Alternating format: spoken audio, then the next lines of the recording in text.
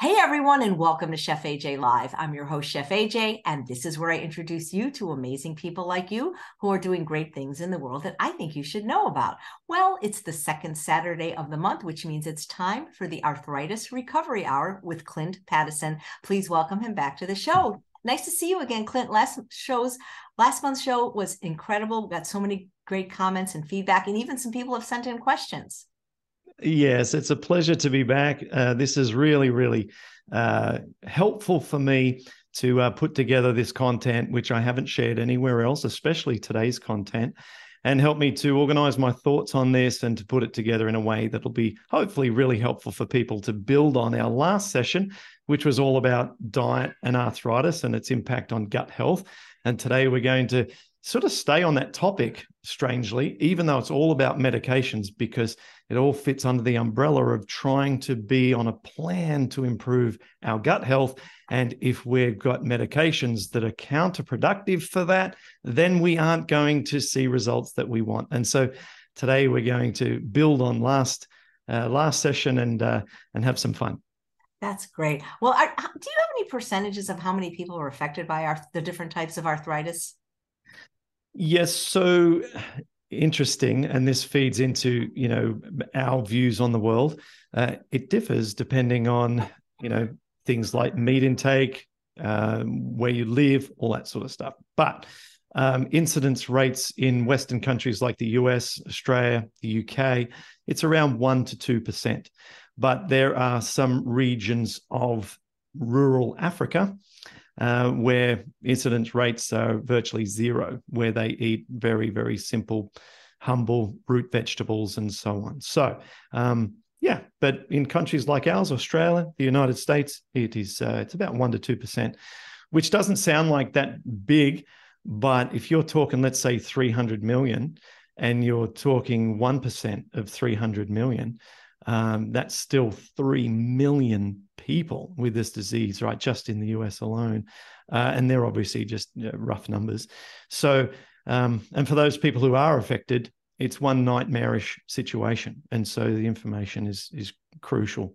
Well, that's what I was going to say, because it's definitely debilitating. And for just about everybody, it involves pain. Like somebody could have non-alcoholic fatty liver disease, and while it may be serious, it's symptomless, right?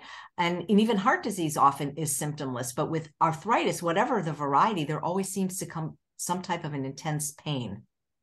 Yeah, that's right. And the numbers I just gave were for rheumatoid arthritis. For osteo, obviously, the numbers are much greater. And yes, pain, and it's a great motivator. So we want to try and take massive action with this, especially if it's a rheumatoid or inflammatory version of that, like psoriatic arthritis or ankylosing spondylitis and so on, because it's progressive. And so your joints are then developing erosion with time if the inflammation is unresolved. So there's an urgency associated with it. And it's a painful situation. So we got to get on top of it and do everything we can. I think with so many recovery stories like yours, Dr. Brooke Goldner's, and there's so many people that have reversed their autoimmune diseases, arthritises, you'd think that more doctors would take note and at least offer these type of solutions to the patients who are amenable. It's a wonderful insight. And the answers from medical professionals that I've sort of put that question to is that we are so busy. They are overwhelmed. They have 3 to 4 month waiting lists in some cases to see patients. They have so many people that they're working with that it doesn't allow the time to sit back and put your feet up on the couch and say, what does the science say about blueberries and inflammation? What does the science say about fasting and inflammation? And if that's the case, how does this then translate to a treatment plan for all my patients? Well, that's what I've done. That's what I've done the past 10 years is look at the ridiculous amount of detail associated with nutrition and this disease, exercise, this disease, mental health, this disease, supplements, this disease. And that's what my content is all about, and especially what my book will be about that I'm trying to get into a finalizing sort of state at the moment. It is all the science that I can find supporting all of the lifestyle approaches that can minimize the symptoms of this condition. 600 references are going to be applied to support the information. And this, I'm hoping, will be the game changer for the medical community to be able to say, well, here's a resource that's evidence-based that I can comfortably recommend to my patients. And it addresses all the lifestyle factors in a way in which we can therefore hopefully see them to improve in parallel to just treating their symptoms with medication. And that's my objective. And I've got some marketing strategies around this, which I hope will work, which is I want everyone to buy one for themselves, one for their rheumatologist. That's going to be my book strategy. And I'm going to cover the costs of that second book for their rheumatologist if they do that. And I want the medical community to see that there is immense science around lifestyle interventions for this condition. Yeah, and so many other conditions, yet so many doctors think diet has nothing to do with your disease, even cancer. That's right. That's right. So, yep, that's the goal, and hopefully that plan helps to spread the word amongst the medical community. Well, before you get into today's presentation, would you mind answering a question that Susan wrote in after your last presentation? Yep. Thanks so much. She says she has hard lumps on her knuckles at the base of her index finger. She gets sharp twinges when she applies lotions to her hands or when drying them. She's assuming it's arthritis. Is there anything she can do about it? So the hard lumps could be nodules, which are related to an inflammatory underlying cause. So what I would suggest to her is she could do an intervention to see if there is a dietary link to her symptoms there, which may be as simple as just eating plant-based for a week and see how that goes. I wouldn't actually apply physical pressure to nodules. That was some recommendations to me when I had many nodules back in the day, and they don't rub out. They hurt to rub. It's best not to apply pressure to those. And then to, see if the intervention works with the dietary. And I also find counterintuitively that exercising the hands through doing upper body workouts actually provides more blood flow, it provides a reduction of oxidative stress in an adaptive way, and can be really helpful. So not to avoid using the hands, but use the hands in a way where there isn't direct pressure onto those nodules. And there might be some improvements there without having to, at this point, see a specialist and find out if medications are needed. But if those don't resolve, then that might be something that's necessary. You know, not everybody that sends in a question is watching live. So I'm curious because sometimes people are already on a plant-based diet and still have some of these problems. Sure. And that's what we're going to talk about today, because we can talk about how the medications that they're taking may be impacting their health and whether or not there needs to be a chat with their rheumatologist to find out maybe if there's a switch that might be suitable for them. So why don't I share my screen and we get into this presentation here. And this presentation is called Rheumatoid Arthritis Drugs, their potential impact on your gut health and healing strategy. So that's what we're in for today. Can you see my screen okay? Is everything working? It looks fabulous. Okay, awesome. Well, let me launch in. A quick reminder, I'm Clint Paddison, a rheumatoid arthritis patient now of 17 years. I've created the Rheumatoid Solutions System, which incorporates multiple modalities to reverse inflammatory arthritis symptoms, including strategies around medication, which is what we're going to talk about today. This one has a mega disclaimer because I'm not a doctor. I don't claim to speak on rheumatology topics that are outside of my research area. What we're going to be covering today is the impact of medications on gut health, which is in my research area. But the information does not constitute medical advice. Do not make any changes to your drugs, treatment, or lifestyle changes before consulting your rheumatologist or primary care physician, because we're going to talk all about drugs today. And so it's tempting, if you learn something, to want to make some changes. Do not do that. There's probably specific reasons why you're on your meds, and talk to your doctor before you do anything. Now, in the last episode with the wonderful Chef AJ, we spoke about dietary impact on rheumatoid arthritis. Now, that fell within just this quadrant here of the 4 quadrants that we're going to be covering in this series together. So we've not yet even touched upon mindset, cellular health, or the body solution. We're still, in fact, in this presentation, sticking with the gut. And this is the gut solution part 2. And this is the real highlight I want to make here is this is not going to be a medication bashing session. Quite the contrary.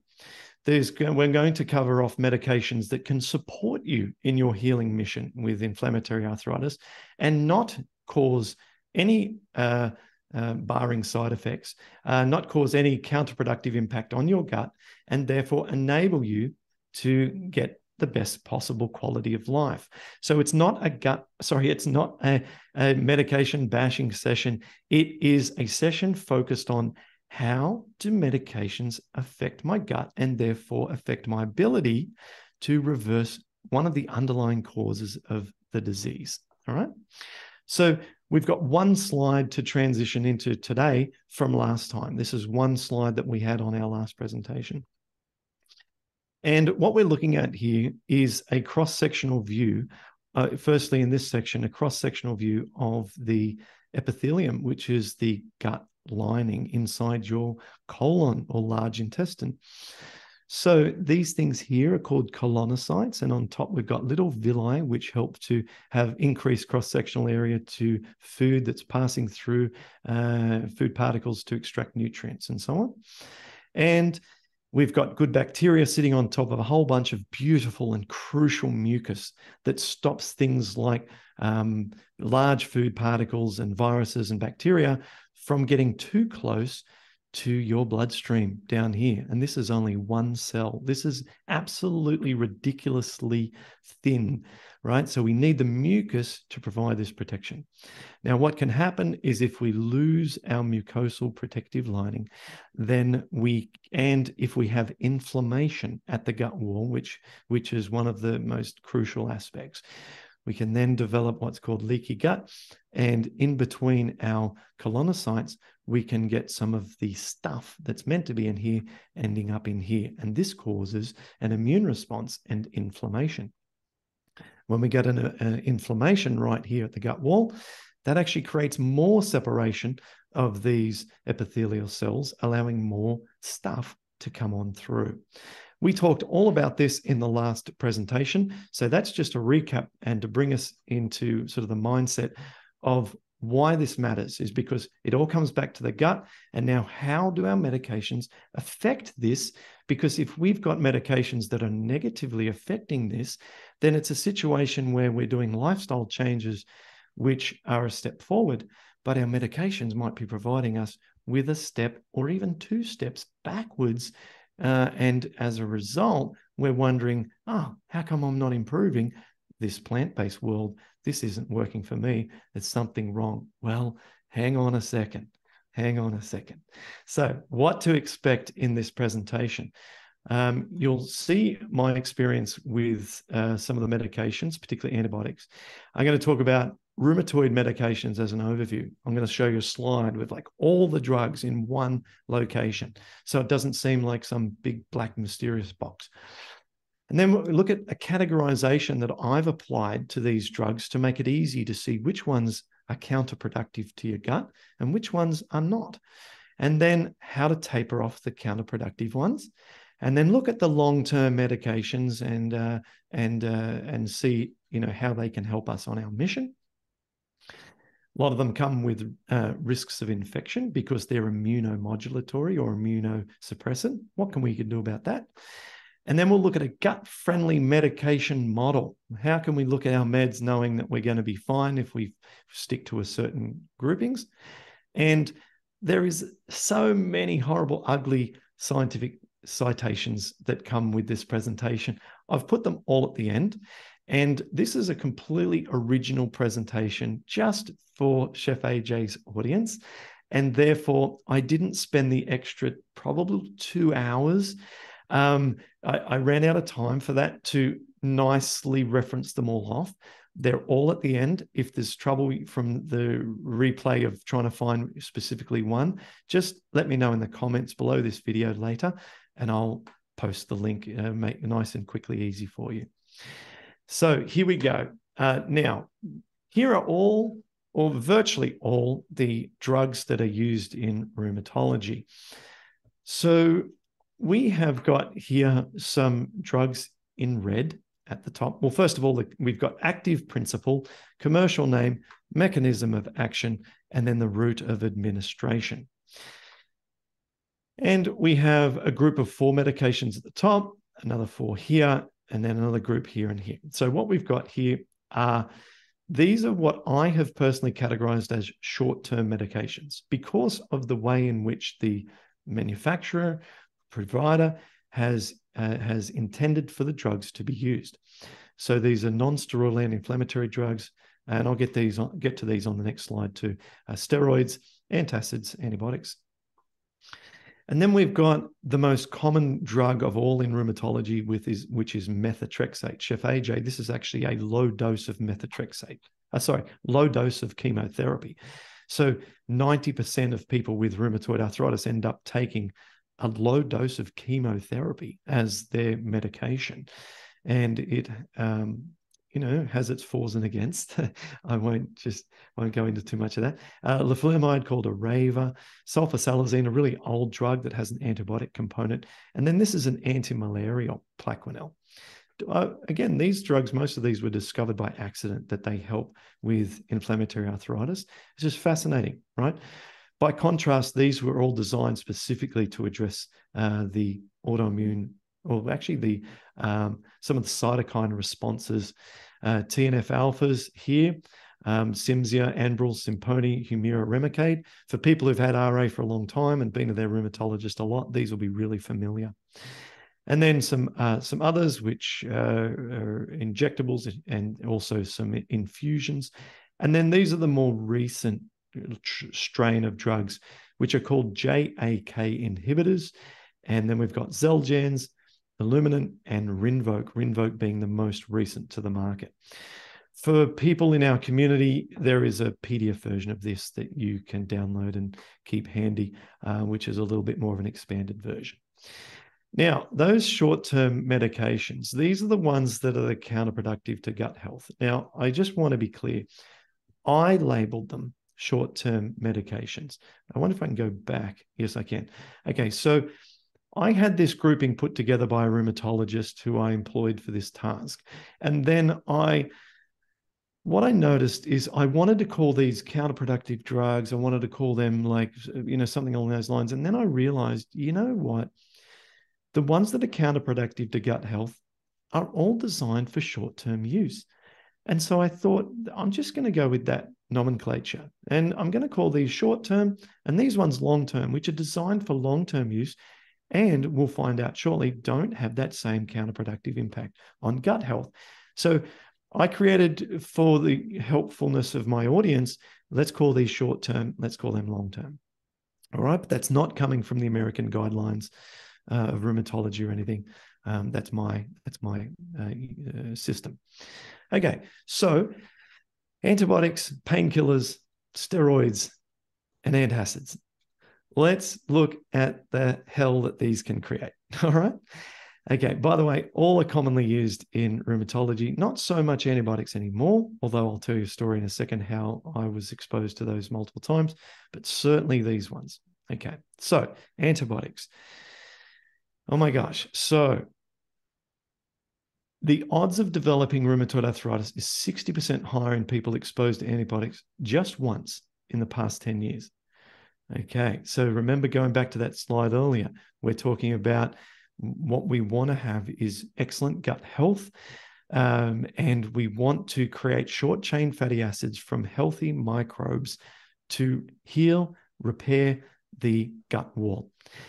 When we take antibiotics, it is an indiscriminate abuse of our healthy microbiome flora. It wipes out the bad guys, but also the good guys. And so what we end up having is more of a damaged gut, a damaged microbiome. As a consequence, we are then more likely to develop RA just from one dose of antibiotics in the last 10 years, But the likelihood of RA onset is associated with the amount of prescriptions, so it's cumulative, and increased risk with recency. So if you've just come off a course or two of antibiotics, your risk at that point is most greatest. So this is some serious stuff. And let's look at my history.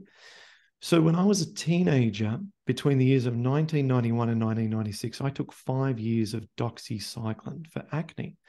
And then in late 2005, after coming off the antibiotic for several years, I'd experienced digestive issues for many years. So I'd have bloating, gassiness, burping, all sorts of wind and things. And I just thought that was kind of normal being in my early 20s and living off pizzas and sometimes late night 2-minute noodles and things to finishing university and so on. And that went on for a while with bad digestion. And then late 2005, I was asked to go and entertain the troops in Iraq and do stand-up comedy amongst, the Allied forces. And before going, and then for a month there, and then a month back, I had to take that same doxycycline again for malaria prevention. Within a few months of getting home, I then developed rheumatoid arthritis. And then remarkably, in my first meeting with the rheumatologist, he said, I'm going to put you on doxycycline because there is a connection, albeit unknown, between the sort of bacteria in our gut and rheumatoid arthritis. And so there might be some evidence to use antibiotics for that. So he was on the right track, but we've since learned many years later with the diminishing use of antibiotics in rheumatology. And my experience and what I've researched is that we know the effect is there, but we're better off fueling our good guys than doing more damage to the bad ones.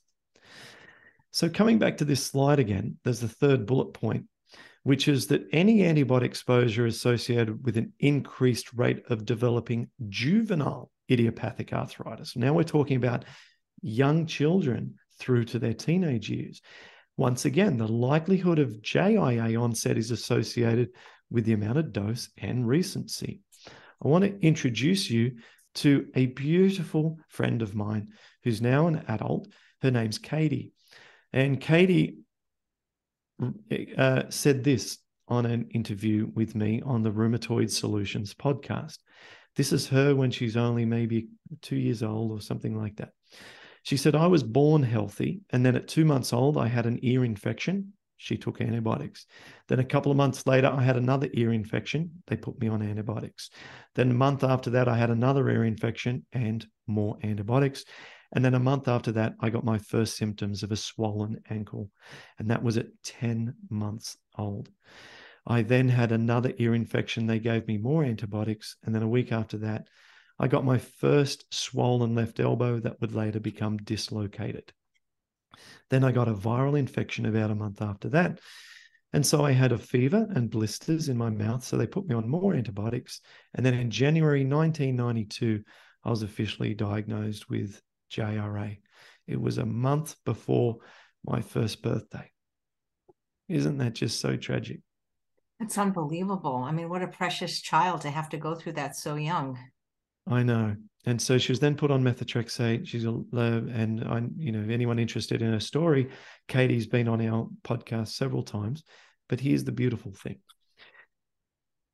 So Katie went through a lot of challenging years growing up, but last couple of years ago, she represented her state at Bikram Yoga and did tremendously well. She's got lots of permanent joint damage and lots of challenges, but following the Paddison program and becoming a student of the Bikram Yoga style, or now called 26 and 2, she's transformed her life, and she's so inspirational.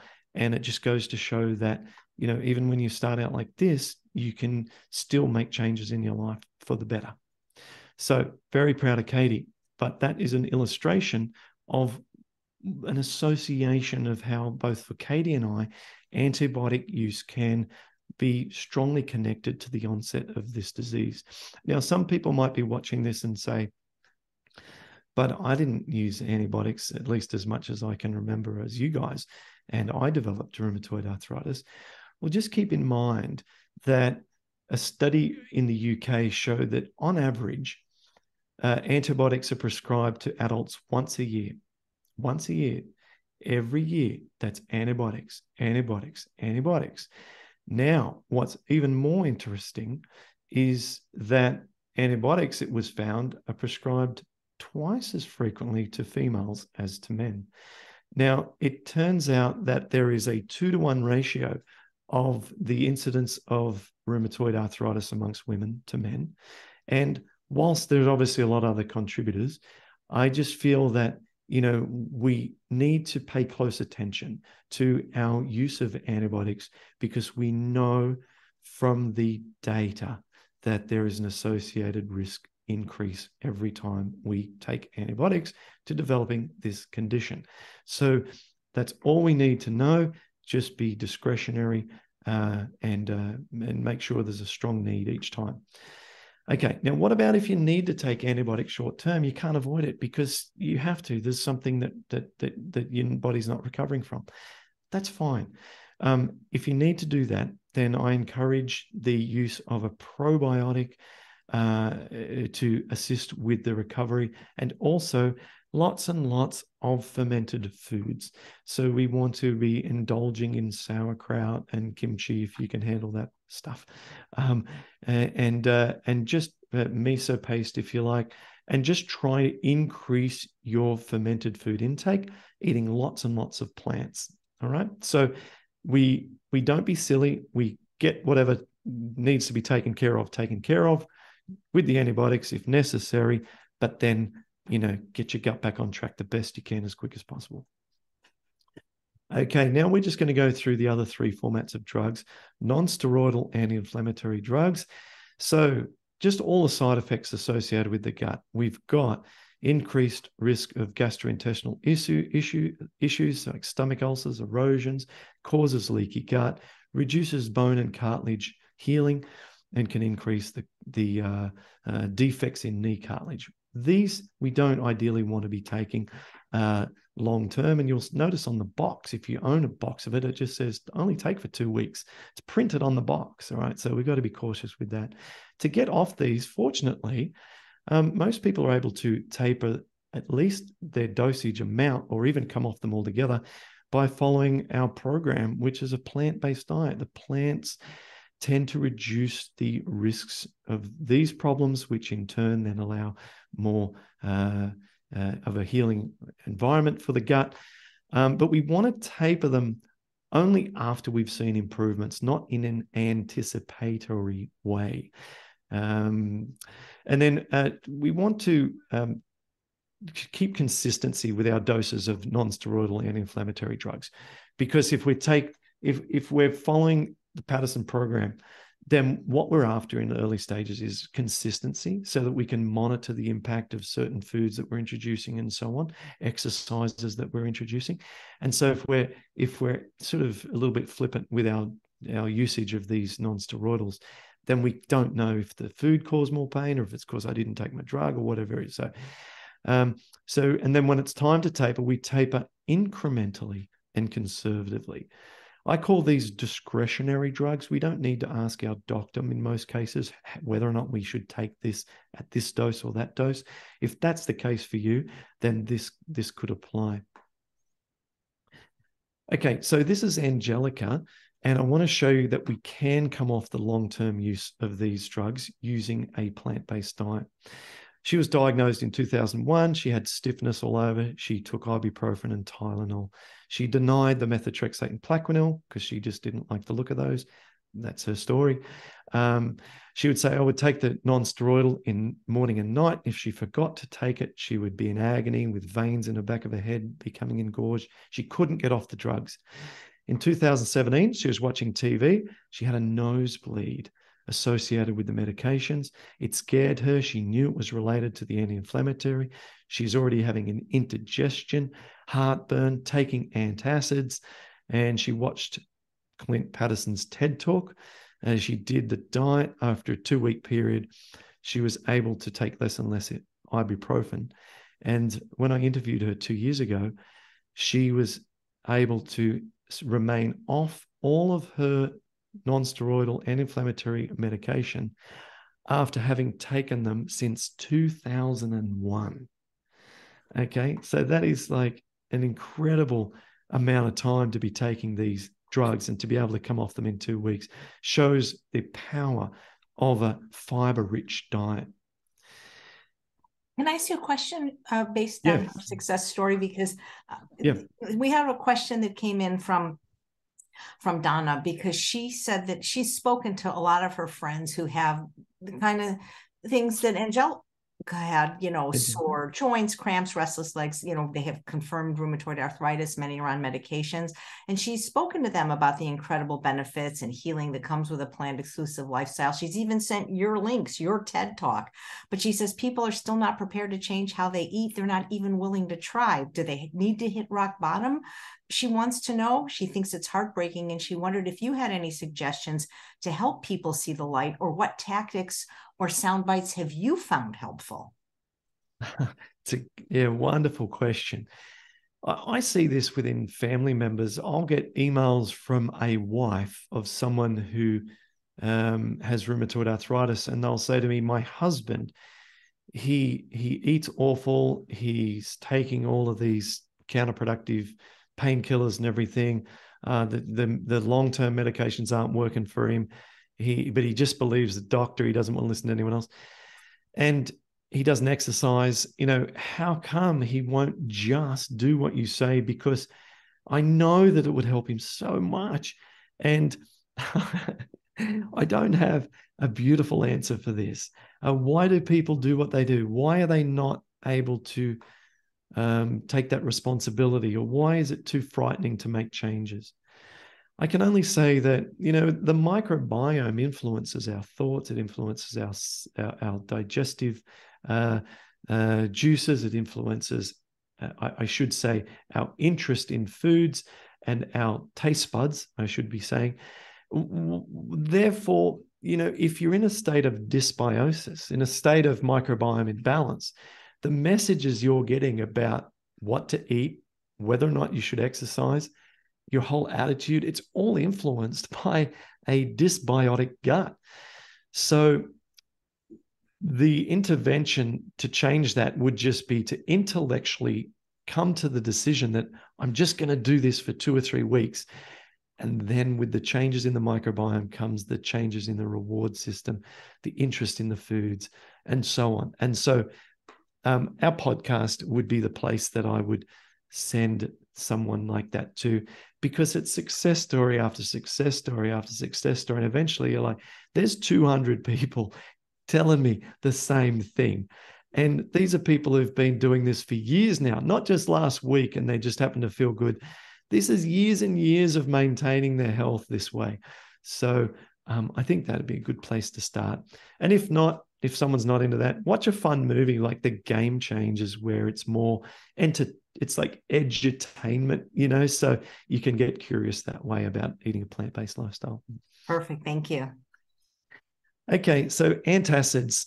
And so these are in the top 10 most used drugs in the world. We're talking about just, basically heartburn pills, right? They're used for a poor diet. Everyone in our community doesn't need these drugs. People who eat our way don't need these drugs. Do you know anyone who's hardcore plant-based, Chef AJ, who has to take antacids? Not really, unless they go on a cruise or something and have a bad Right. Okay, so this is really for a poor diet, or to compensate for the non-steroidal anti-inflammatory drugs, because they tend to assist against the side effects of the previous drug. So it's a drug for drug usage. And that's a double negative, because these ones increase pathogenic gut bacteria and they increase the risk of death at regular dose, the dose that you go and get from the local pharmacy. Again, all the references are at the back of this presentation. So our tapering plan here. Now, imbalanced acid production should resolve on a plant-based diet. Okay. And if it hasn't, it's because your plant-based diet is still maybe contains processed foods, or foods that are not as gentle as what's in our program. So we've got specific diet for inflammation reduction that I went through in the last presentation. Okay, so PPI, these are proton pump inhibitors. Proton pump inhibitor usage should be not necessary in due course, and you can gradually reduce the dosage as symptoms abate. You shouldn't be coming off these quick. This is basically a very, very slow transition. I heard Dr. Michael Clapper explain this at one of the events I did with him in Florida a few years ago. You can't be coming off these quickly, just very, very slow. And then rarely after 2 months should you be needing those. So if you've come off your non-steroidal anti-inflammatory and then you're able to come off this, you've created the most wonderful opportunity for your gut to then receive the gifts of your lifestyle changes. Now, I've got about 5 slides here, Chef AJ, all about the side effects of steroids. I don't want to bore everyone because some people, if they're on them, they're going to be motivated by basically the first bullet point. But I want everyone just to understand the sheer vastness of the negative impacts of steroid use. And about 50% of the RA population are on steroids, according to a recent study. That's a lot of people. But steroids should be thought of like a space saver tire on your car, one of those modern car tires that you get out of your trunk when you've had a flat. It's not a regular tire. It's a space saver tire. It's designed to get you out of an emergency and get you back home where you can be safe. You don't then drive the space saver tire around as a permanent part of your car for the next 12, 24 months. Okay. The American College of Rheumatology guidelines a couple of years ago said we should be using or should be prescribing steroids to patients at the lowest cumulative dose possible for the shortest possible time because of the high awareness of potentially associated adverse effects. Okay, so what I'm saying here isn't controversial. I am pulling this information directly from the science, and all the rheumatologists that we have on our live monthly calls support this position because they've read the guidelines and they've seen this for themselves. So you can see on the screen here, they disturb the gastrointestinal environment. They disturb the gut microbiome, put it into a more disease-like state. They upregulate bacteria that's associated with inflammation. They upregulate pathogenic bacteria, reduce metabolism function, meaning the way that you burn your energy. And steroids and painkillers act negatively on prostaglandin formation, which promotes gastric mucus production. So we're impacting the ability to create mucus as a protective layer over our gut lining. And let's just fly through these. So we've got a chance of increasing gastrointestinal bleeding, especially when they're used together with non-steroidals. Steroids and non-steroidals are a nightmare. They decrease bone mineral density, reducing, creating vitamin D deficiency, increased risk of infection, which is a concern when you have rheumatoid because you're on immunomodulating or immunosuppressant drugs. A big study showed that when they are used in parallel with these biologic drugs, prednisone increases the risk of infection by 2.5 times. Increases RA sensitivity to stress, so we become sensitive to interpersonal conflicts and so forth.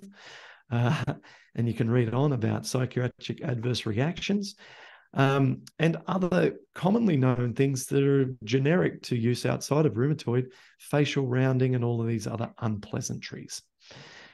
To summarize, in a 25-year review, prednisone use has a significantly increased risk of death with people with rheumatoid arthritis. We don't want to be on these things long-term. As per the American College Guidelines of Rheumatology, they're the shortest possible time at the lowest possible dose, all right?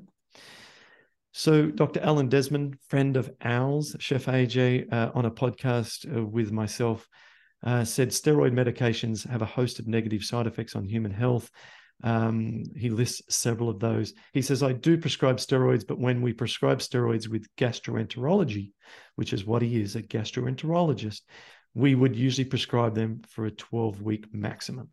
And we have to put someone on steroids more than twice a year, then we have to rethink our approach because We only want to use steroids for a short-term intervention. There's the gastroenterologist who is an expert on bowel health. Dr. Paul Goldberg, who runs the Goldberg Tenor Clinic out of Atlanta, Georgia, has this on his website. And I love this statement. He says, the longer a patient has been on steroids and the more they have taken, the greater the health recovery challenge is.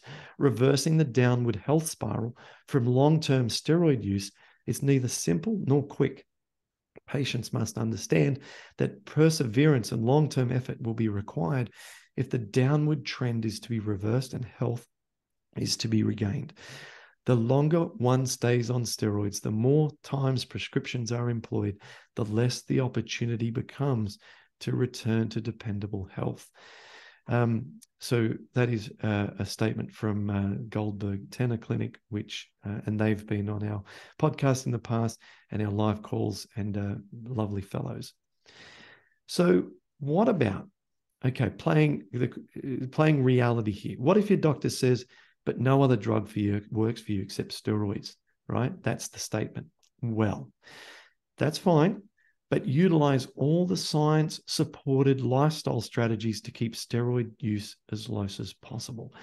Because in this interview series that we're doing here with Chef AJ, I'm going to be talking about so many ways that you can reduce inflammation that it's like there's so many tools in the toolkit, and if you're not utilizing all of those, then it's not maximizing your chances of reducing inflammation. And therefore, there's ways other than the drug to reduce inflammation. You should do all of them with enthusiasm to keep your steroid use at a minimum. Plus, if you improve your gut health, we'll talk about just in a moment, this can improve the efficacy of long-term drugs which are suitable and therefore enable you to transition more successfully. What if your doctor says, we need prednisone as a bridging drug to get you from where you are until a disease-modifying drug works? And we're talking about these in a moment. Well, that's fine, but work on all the lifestyle efforts once again to ensure that that bridge doesn't turn into a road, and then that road turn into a highway, and a highway of constant steroid use year after year after year, okay? Now, there's an argument amongst rheumatology that says, oh, but natural dose of steroid in the body might be X milligram, 5 milligram, even 10 milligrams can be considered to be, 5 milligram, for example, and don't quote me on this, but there's a number that's considered to be a natural dose according to what your body produces. They say that long-term studies have shown, under that condition, that some of the impacts are acceptable. But I would argue that is the research focused on gut health? And that's what I'm focused on, all right? Because I want to see the impacts on the gut. And if we can do something other than steroids, then I think everyone agrees, according to the science and according to college guidelines of rheumatology, that there are better alternatives. So tapering off steroids is not easy. Normally, I observe people have to replace it with a disease-modifying drug or biologic drug that's suitable for long-term. So you actually have to do a switch out. And then inside our program, eat the simple baseline foods, double down on potassium intake. We have a mega potassium smoothie because potassium is linked to the body's natural cortisol production. We want to stimulate that. There's an argument around adrenal fatigue because if you become dependent on an external steroid, then your body's ability to create its own becomes a question mark. So this isn't actually accepted as fact amongst the medical science. So got to be careful here what's considered fact and what's just theory. But the science has demonstrated that potassium intake has reduced inflammation in rheumatoid arthritis patients. So from that known fact, we can increase potassium. And then we want to increase exercise and optimize our cell membrane composition, things that we can talk about in other episodes of Chef AJ Live. Now, here's someone who's followed these strategies and has actually been able to successfully come off all medications, just to illustrate that it is possible and can be done with your rheumatologist. I was officially diagnosed with rheumatoid arthritis, and they started me on the course of drugs, which I'll get into in more detail. And eventually, I just decided there's got to be something more to this. Like, if I did this to myself over the course of years, whether it be through medications I was on as a kid or just eating processed foods, there's got to be a way that my body will heal. And just really had the fight to find another way. And found you and started the program, and within 2 weeks felt so much better. And then over the course of the last year, I celebrated 1 year off of being all my drugs, all my medications last month, and I'm celebrating that. Like, that's huge. So that's Shelley. You can watch her episode on the Rheumatoid Solutions podcast and learn about how she got off, particularly steroids early, which is particularly a hard drug to get off. And once again, I want to underline, this is not a drug bashing presentation. And putting a story to illustrate someone who's gotten off their medications isn't to celebrate the fact that medications are bad and therefore we want to get off them. It's not that at all. We just want to illustrate that if we are focused on our gut health, then we can reduce some of the underlying cause of the condition. And maybe with a collaboration with your rheumatologist, you might find that your dosage can be adjusted. Now I'm going to actually talk about long-term medications, which can be supportive for your mission with optimal health and minimum symptoms with rheumatoid. So this is a pro-medication section of the presentation. And we're talking about here drugs that are disease-modifying drugs, biologic drugs, JAK inhibitors, and infusions. Now, there's very little research on the effect of these drugs on gut health. I can only find a few studies on this. Generally, it's not of great interest to the scientific community. It is to me. I want to see how they affect gut health because that's where we want to spend a lot of time healing. But methotrexate, sulfasalazine, and Plaquenil all potentially helpful to lower leaky gut via inflammation reduction mechanism.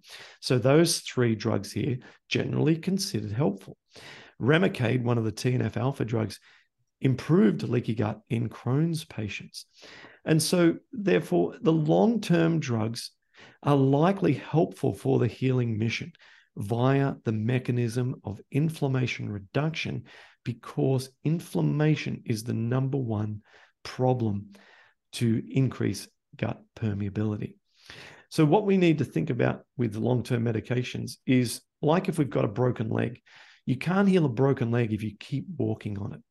So we can't heal a leaky gut if it's always got inflammation. And the inflammation anywhere in the body is associated with inflammation at the gut wall. So they go hand in hand, all right? So if you're highly inflamed, you've got an inflamed gut wall and gut permeability. So what we can do is we can use a set of crutches to take the weight off of the broken leg while it heals. And at some point in the future, under this metaphor, that leg can get by with one crutch, and maybe in the future, no crutches. Now, with the healing the gut, the medications can provide that inflammation reduction, but a gut dysbiosis is a very severe broken leg.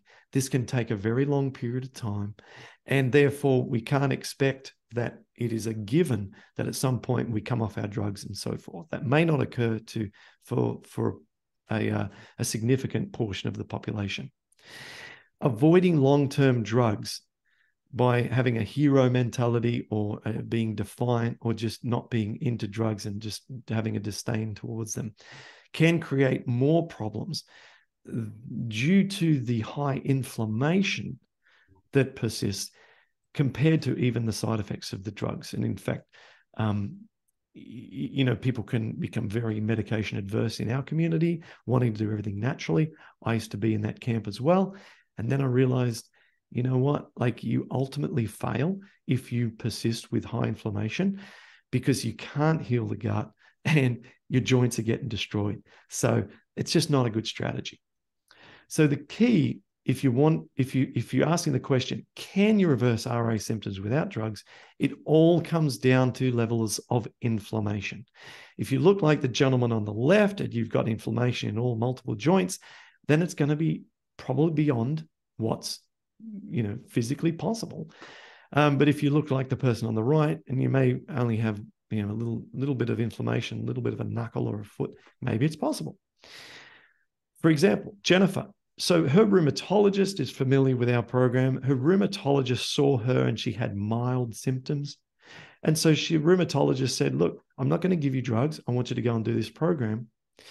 She went and did the program. And then 6 months later, her C-reactive protein was below 1. It's meant to only be below 5. Hers is below 1. And the rheumatologist discharged her and she hasn't seen her since. She says, apart from 1 or 2 episodes where I've eaten incorrectly, I've been completely symptom-free and medication-free from rheumatoid arthritis. Now, in the medical community, this typically never occurs, right? Even low symptoms are treated aggressively with drugs. But here's an example of someone with low symptoms, given a lifestyle approach that works, and became symptom-free long-term. So it is possible. But the key comes back to how inflamed are you? So don't exhaust more than 2 to 3 months without a long-term drug if all the natural strategies that you're deploying aren't enough, right? Don't go year after year after year persisting, trying to say, I can beat this, I can get this inflammation under control if you're highly inflamed, because the odds are all stacked against you. So here is a gut-friendly medication model. So the first step, let's get inflammation down as quickly as possible. Use all the natural strategies that are available to you, all of which are inside our plan. I'll be sharing many of those on this free presentation series as well. And then if they're not enough, then get onto a sensible long-term medication. Step number 2, with the sensible long-term medication and all the natural strategies, you should hopefully be able to come off the short-term drugs, which are going to prevent a lot of the progress that you're aiming for.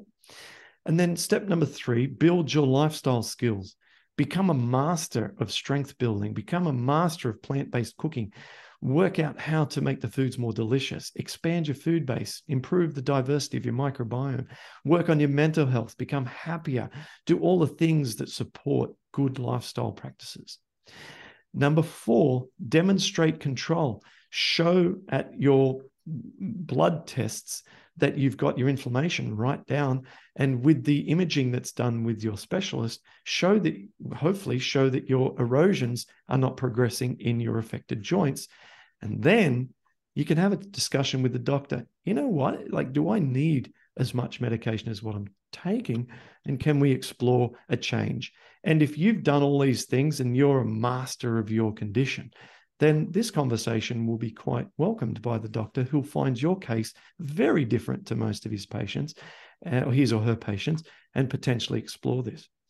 So consider this. And again, this is not medical advice, right? And I may invite criticism that I'm even talking about medications, not being a medical doctor, but that's okay, because I'm here to serve folks who are interested in healing their gut, and I believe this is a good way to go about it. And all of this involves common sense and conversations with your doctor. See, discuss with doctor. Okay. Now, what about risks? What about risks of infection? What comes up at this point in conversations in our support group, if I put forward this set of cards and say, look, you're doing all these wonderful things, and yes, yeah, you're going great with all your lifestyle, but you've still got inflammation, and the question comes back, but I'm terrified of infection of these medications with COVID around and all of that. And it's true. I have listed on here all of the infection facts, the reality of infections on biologic and JAK inhibitor style drugs. It's true. But guess what? You're going to be eating a plant-based diet, and a plant-based diet reduces the infection risk of many of the specific concerns that come up with those particular drugs like tuberculosis and shingles and so on. And so on my screen here, you can see a list of ways in which a plant-based diet reduces the risk of those same exact things like hepatitis B, hepatitis C, reduces shingles, has been proven to the treatment of tuberculosis, helpful for tuberculosis. It can boost natural immunity, manage symptoms, and prevent or diminish hepatotoxicity associated with tuberculosis drugs. And some species are being investigated for actually inhibiting tuberculosis development. So we've got a strategy that works against the number one concern of going on those drugs. So people then say, okay, now I'm on a long-term drug and I want to get off it because I'm doing so well. Can I now get off the drug? And again, this is back to this discussion with the rheumatologist, but I just want everyone who's in that position, who's got a great lifestyle and the medication is working for them, everything's going well, don't be too quick to come off the medication. Don't be too quick to ask for a taper, because we want to celebrate the lack of drama. With rheumatoid arthritis, when you've got uncontrolled inflammation, it is a living nightmare. And so if we can get years and years of low inflammation, controlled disease state, and feeling in a state of remission, if you like, it's a wonderful place to be. Life's good in that circumstances, okay? So there's a reason to celebrate improved health, but there's no trophy for coming off medications. It's not going to get you a fanfare of any kind, okay? So it is only a consequence of all the hard work you put in. It's not a goal in amongst itself. But if you want, have a chat with your rheumatologist, work closely with her or him about your levels of meds. But to thrive, to really thrive with rheumatoid, we need more than drugs typically. So an article that was published in the Journal of Rheumatology monitored 466 RA patients over 3 years. Patients were on established medications for at least 6 months and were allowed analgesics, non-steroidal painkillers. They were allowed steroid injections into their joints. They were allowed to be on Plaquenil, sulfasalazine, methotrexate, or leflunomide, and be able to take steroids up to 7.5 milligrams per day. After 3 years, many of their disease indicative markers were worse than at the beginning, even under this model. The researchers said it proved hard to suppress C-reactive protein levels. So if you're only going with a drug model and you're not addressing the underlying cause and all the other contributors to dysbiosis, if you're not addressing the physical need to move joints to reduce inflammation and all of the other aspects, you're going to find it hard to suppress C-reactive protein levels, even under a complete medical model such as the one described. So if anyone wants help, we can assist you with providing that complete 360-degree approach to this condition. Inside Rheumatoid Solutions, we've got the dietary side of things covered in full with the Paddison program. We will also, inside Rheumatoid Solutions, support you with guidelines around all other aspects of the condition. This is like a Netflix library of nearly 1,000 quick how-to videos solving problems for RA patients. And then each month we have live calls with rheumatologists and other medical doctors and interviews with them and live Q&A. So you can get answers about your condition directly from the specialists who are holistic, who understand a lot more about the lifestyle interventions. So that concludes today's presentation. And I've got a ton of very ugly slides now, which are all of the references. Now I'm going to just click through these one at a time. There's 13 pages of these. If anyone has trouble finding one in particular, again, just pop the comment in the section below, and I'll be able to then direct you quickly to the right one by posting the relevant one. So we're on page 7, 8. Obviously, you can pause the video as you need to be able to grab the one that you're looking for, and you can see the title of the study is included, and therefore you should be able to match the title to what I presented earlier. That's reference number 13. That is the end of the presentation, Chef AJ. That's fabulous. You know, when I'm watching your presentation, I'm thinking, you know, there obviously is a time and place for medications, but it seems like, especially with these autoimmune diseases, that it doesn't really cure the person. It just alleviates some symptoms. Yes, and that is absolutely the case. The drugs are not a cure. The disease remains certainly under the category of incurable. And what we're trying to do with all of our approaches, lifestyle, drug, or otherwise, is just to develop a sense of control over the condition. We're looking for ideally no symptoms, no joint erosion and progression. So that's what we're after. But you could see it's hard to do it, even with a big portfolio of medications. And it's very hard to do without medications. And so it's a Goliath of a challenge, and we got to throw everything at it. I just like the concept of, it doesn't matter if it's the diet that's working or the drugs that are working. If you don't know, just get everything aligned, get inflammation down, and then let's learn this. Let's just basically throw everything at it, because it's such an ugly beast. And then with time, we can review all aspects of it. But first step, low inflammation. Yeah. Well, people that are getting these diseases from the medication, I mean, is their recovery or treatment any different than people that got it, let's say, from dietary reasons? No, well, we cannot definitively say where anyone got it. Obviously, with me, there's a big association with antibiotic use, and Katie, a big association with antibiotic use. But I know how scientists and medical professionals think, and you can still only use the word association. You cannot say that antibiotics caused it, because that is still just too strong a statement. What we can say from the science is that antibiotics cause disruption to the microbiome. We can say from the science that microbiome disruption is associated with rheumatoid arthritis development. And we can say that, therefore, you know, there is a strong association. So everyone else who doesn't feel that antibiotics was involved in their disease development can also see that even eating a high-fat Western diet that's rich in seed oils, processed foods, animal products, and having a sedentary lifestyle, these things alone are risk factors to developing disease. And so it might not have been a dysbiosis through drug intervention, but dysbiosis can be created through other lifestyle factors too.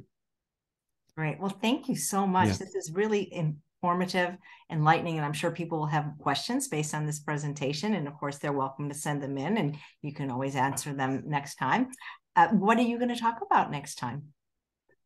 I haven't decided yet. I'm going to look at what makes sense from what we've covered so far, maybe look at some of the questions. People might even post some requests below as to what to cover next. So let's just see. Failing any of that, then I've got plenty of things to cover. I've got at this, I mentioned at the start, that quadrant of things that are essential. So we might move on to the body plan, or we might move on to the mental health plan, or maybe the cell membrane plan. We'll get through them one at a time in some order. Well, if you run out of things, people always want to know about the food and what you eat and what they should eat for these conditions. Yeah, that's right. We can always come back to food, and depending on time zones and things, a cooking demonstration would be fun too. But I have to think about how I can make that happen because it'll be like 4 a.m. Well, what we could do is we could pre-record the cooking. We could. Yeah, we can always put it in. Yeah, we've done that before. Well, thank you so much, Clint. This has been very enlightening and inspiring, your success stories, especially the gymnast.